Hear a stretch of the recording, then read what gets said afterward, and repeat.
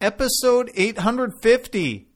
The Green Bay Packers aren't dealing with many long-term injuries, but the short-term ones are a concern as they visit the Falcons in Week 2. We preview the game with Jack Wepfer of the Packers Wire. It's all coming up on Railbird Central next.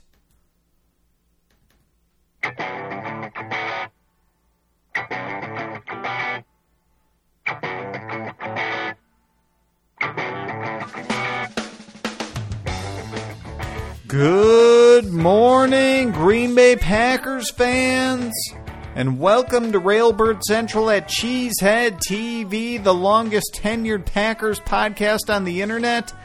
I'm your host, Brian Carriveau. Today we're talking about the Week 2 matchup against the Atlanta Falcons, and to do that we preview the game with Jack Wepfer of the Packers Wire. Please sit back and enjoy this interview. Right now on Railbird Central, we're joined by Jack Wepfer of the Packers Wire, part of the USA Today Network. Jack, how are you today? I'm doing well. Very good. We're glad to have you on the show, and we're going to preview the Green Bay Packers Atlanta Falcons Sunday Night Football game. And as a lead into that, we learned on Wednesday that Bryan Bulaga is dealing with an illness that continued into Thursday. And even if it turns out to be inconsequential, I think this is still worth asking. Jack, how comfortable would you be if Kyle Murphy had to replace Bulaga for a long-term thing instead of a short span, whether it's due to illness, injury, or whatever? Well, all things considered, I think Murphy played quite well in Bulaga's absence. You know, it's hard to tell in only 1 week of work, but I thought he did an adequate tape job, filling in for Bulaga, who played maybe some of his best football last year. It'll be interesting to see how these next few weeks go. I mean, he'll face off likely against Vic Beasley, who is just laser fast. That guy's quick. And there's also the question mark of Takk McKinley. Atlanta has a quality pass rushing group of guys. They have good depth, so I don't know how any of them stack up against Michael Bennett, but Murphy's play last week, it makes me feel much better than it did the Sunday or the Saturday before he was thrust into the lineup. So, looking at the upcoming schedule, we got the Falcons and then Bengals, Bears, Michael Bennett for the Bengals. The Bears have a good quality front. It could be difficult, but I think Packer fans, myself included, have to feel much better now than they did a week ago. Turns out that offensive line in general and offensive tackle in particular is going to turn out to be a theme for the early part of our interview. We also learned that Jason Spriggs has a hamstring injury that'll keep him out a couple weeks. So, Jack, based upon what we saw in the preseason, do you think that's a good thing or a bad thing? Well, I guess if there's a silver lining in that, Spriggs played so bad in the preseason that maybe this injury is something that was a little bit more than we ever realized. The media doesn't really get to see any injury reports in the preseason, and Mike McCarthy keeps things so close to the vest that it's hard to tell. So the only thing you really have to go on is the film. And watching Spriggs, it was almost disturbing. The Packers traded up to get this guy, and it looked like his feet was stuck in some cement buckets because he just couldn't move. He frequently got beat inside. He didn't know where to put his hands.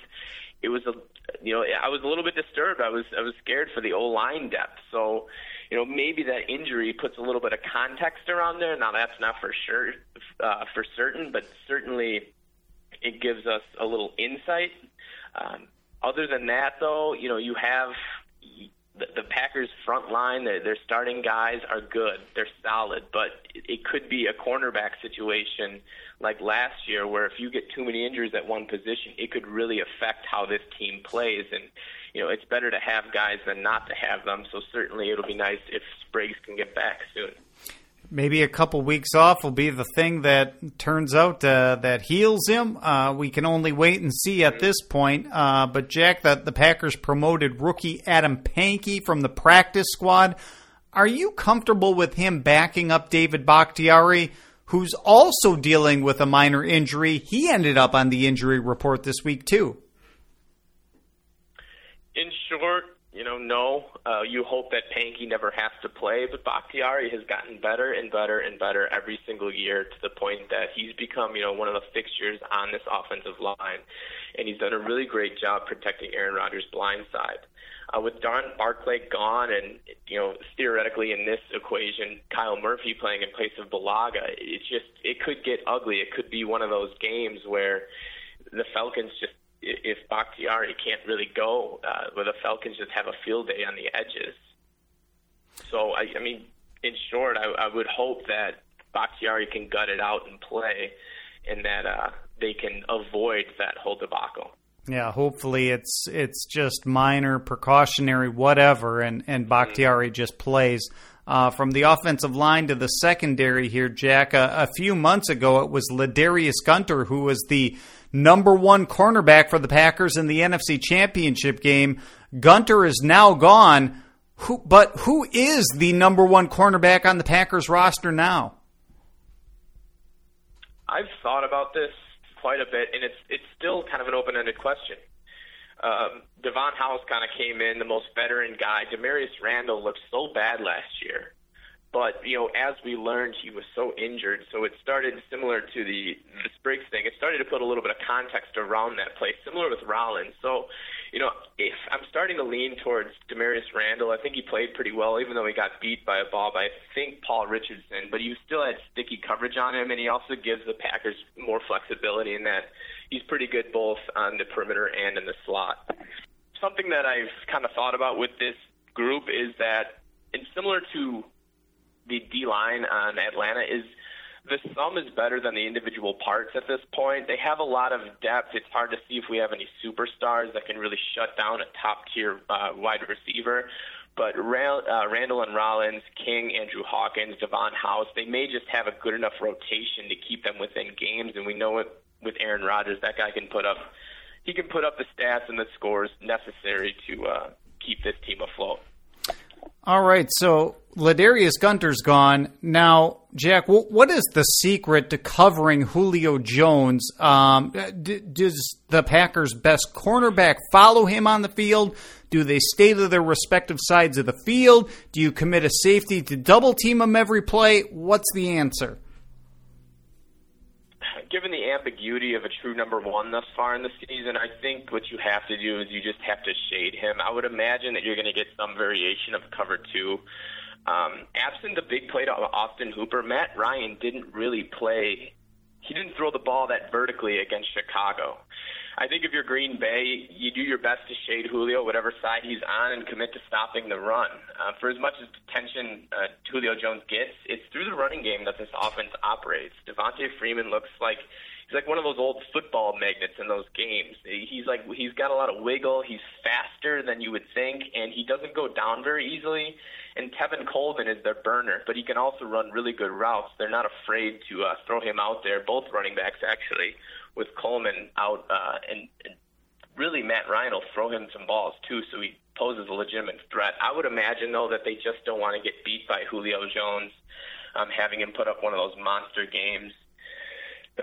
Someone tweeted, I'm not sure who it was, but someone tweeted that after a poor game, Jones usually snaps the following week. So, statistically, it might be right for Jones to go off, but I think the Packers are going to do everything in their power to try to mitigate that. Yeah, I wasn't aware that was the case, but hopefully that doesn't happen Sunday. Jack, Sunday will be Geronimo Allison's first game back from suspension. What do you think his role will be now in the Packers offense? Hard to say again. I think he gives an element to them. He's got some length that not many of the other wide receivers have. But then again, they're so deep at that position that we saw so much from Trevor Davis in the preseason that really got me excited. But, he was only out there for a little bit.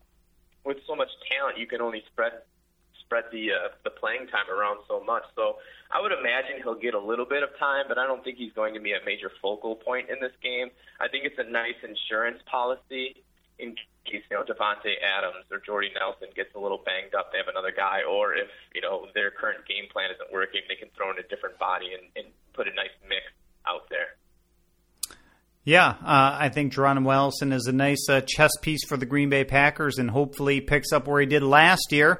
Jack, how much of an impact do you think the opening of a new stadium in Atlanta will make, knowing what happened in Minnesota last year? It was the exact same situation almost. It was week 2. The Packers go on the road, Sunday Night Football on NBC. Same situation here. This feels like a buzzsaw, Brian. This really does. It just seems like the schedule makers really didn't want to make it too easy, and I think Packer fans are well aware. You know, they came into Minnesota last year fairly confident, and then you saw really quickly that, this isn't going to be easy. For what it's worth, I saw a stat that said teams opening stadiums are only 4-9 against the spread, and I think Atlanta is favored last time by 2.5. So I think statistically Green Bay has a decent shot, but it will definitely be tough.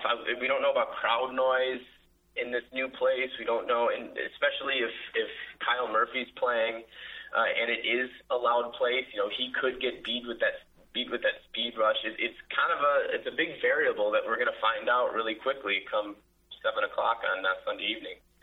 But it might just be the factor in the game. Before we let you go, what is your prediction for the game and what's going to happen and how it shakes out? Okay, so I watched the Falcons earlier this week on replay, and what I noticed right away is that they really fly on defense. I'm assuming, this is just a guess, Mike McCarthy obviously knows way more football than I do, but I'm assuming that Rodgers is going to play with more tempo than they did last week. They're going to try to keep it going because Atlanta likes to run a rotation, and I think if they can keep them on the field, they can force some mismatches, tire some guys out, and put up some points. I think it's really going to come down to how well the secondary can, shield Julio Jones, keep the run game limited. Because given the performance of last week's complete domination on the defensive line and the weak spot along the offensive line, the right guard, Mike Daniels, might see some time against him. If he can replicate even a modicum of success that he had last week, it could be a good dogfight. So initially I was going to go with Atlanta, but the more I thought about it, I really think the Packers have the edge. So I'm going to go 30-27 Packers. I think 3 points is going to break the other way. Sounds good. Jack, thank you for taking the time to talk to us this morning.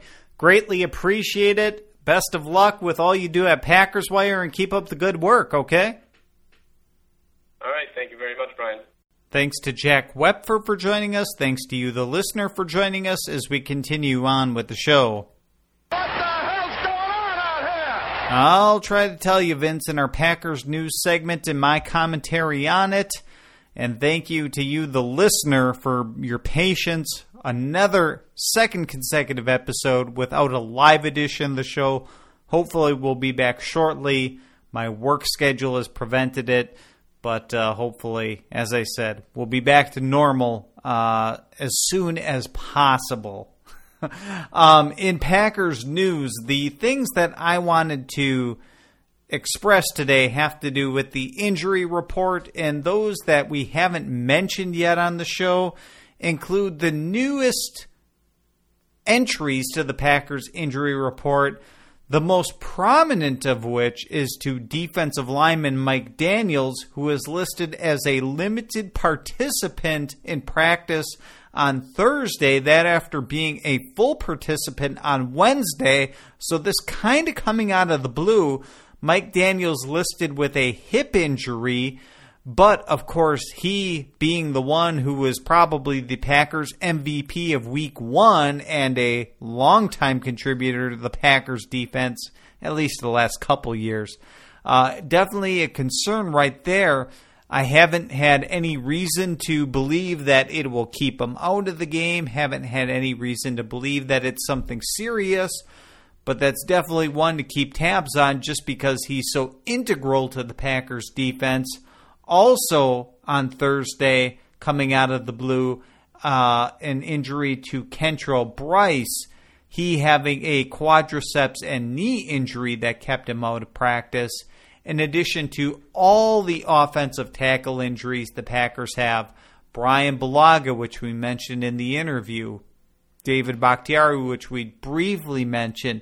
David Bakhtiari is dealing with a hamstring, as is Jason Spriggs. So the top 3 tackles of the Green Bay Packers all listed on the injury report. They may or may not play this upcoming Sunday. I thought Brian Bulaga would play last week. He didn't. I thought he'd be back this week. Maybe the illness is going to prevent that.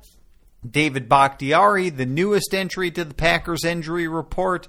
Hard to say what's going on there. And with Jason Spriggs presumably being the top backup, he's probably definitely going to be out of action. It's a concern for the Green Bay Packers this week. I'm hopeful that at least David Bakhtiari will be back. I'm not sure about Brian Bulaga now with the illness on top of injury, but I am at least, feeling okay if Kyle Murphy has to play another week. So anyway, getting to my prediction in a shortened episode of Railbird Central this week, it's as if, how do I put this? I'm not sure if I learned my lesson a week ago when I predicted it would be a high-scoring game in Week 1 between the Packers and the Seahawks, and it wasn't. I'm not sure if I'm overreacting to this or, I'm not sure where to be with this. I don't know, this Packers team, are they who I think they're going to be yet at this point in the season? It could just take time for them to be the team that I think they're going to be. I knew from the season, I knew the Packers would be good. I've said it on the show. I think that their record at the end of the year is 13-3. And all along, I knew at least one thing, that one of those losses would be Week 2 in Atlanta. Do I think they will lose as big of a margin as they did in the NFC Championship game? Absolutely not. I think anybody that predicts that margin of defeat is fooling themselves. I don't think that stands a chance of happening this weekend on Sunday evening. But I do think the Packers get beat. The score that I'm going with is the Packers losing 26-20. And you can kind of ask yourself, well, how did the Falcons get to 26 points? I'm not exactly sure myself. Maybe they miss an extra point. Maybe it's a bunch of field goals. It just feels like to me that this could be a little bit of an odd scoring game in that the Packers will do something right along the way to force it to be an odd scoring game, whether it is blocking an extra point or holding them to a bunch of field goals, something like that, something out of the ordinary that I think the Packers can kind of hang their hats on, but still not be able to walk out of Atlanta with a victory. And I can't express enough that this does not reflect on my opinion that the Packers can be a successful team this season. I think they certainly can be. I think it's just a tough ask in Week 2, early in the season, for a Packers team that I think is going to rely on a lot of young players eventually to go in there as the team opens a new stadium and win against the team that represented in the NFC in the Super Bowl last year. I just don't think it happens yet. I think they show a lot of progress from where they were this past January when they lost by multiple touchdowns to basically lose a one-score game, 26-20, and be in it the whole way, within striking distance at least, never being more than 2 scores down. So always kind of being in it, if they could just get, within 1 score, you think maybe they'll have a chance of winning. And I think that's where the Packers will be this Sunday night. So that's the way I see it playing out. And unfortunately, it's a loss, but I do predict good things ahead. The day ahead. Not a whole lot for me to say here other than to just remind you of the game time on Sunday night. It's going to be a long day of football ahead of you on Sunday. Those of you who are sitting around watching the noon games, watching the 3:30 p.m. games, depending on what time zone you are. The Packers play at 7:30 p.m. That is the kickoff time for the Sunday Night Football game on NBC, and we are talking Central Time here. So adjust accordingly. We are going to recap this game on Monday morning, all things willing, and we'll talk about it then. I hope I'm wrong in my prediction. I hope we're talking about a Packers victory. I don't see it in the cards, but as a fan, that's what I want to see. So regardless, enjoy the game. Hopefully we see by the progress by the Packers no matter what happens. And go Pack, go. On behalf of everybody at Cheesehead TV, I'm Brian Kirivu. Railbird Central typically airs every Monday, Wednesday, Friday at 8:30 a.m. Central Time. That's a live edition of the show, podcasted and on demand later in the day. I leave you today with a song called Betray the Dark by the String Cheese Incident on Sci Fidelity Records. See you later, everyone. Go Pack, go.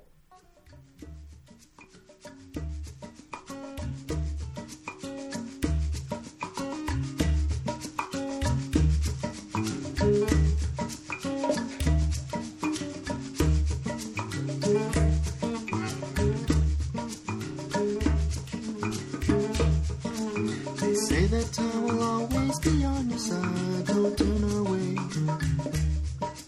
Release me into all the fellow fields of gray. I'm on my way.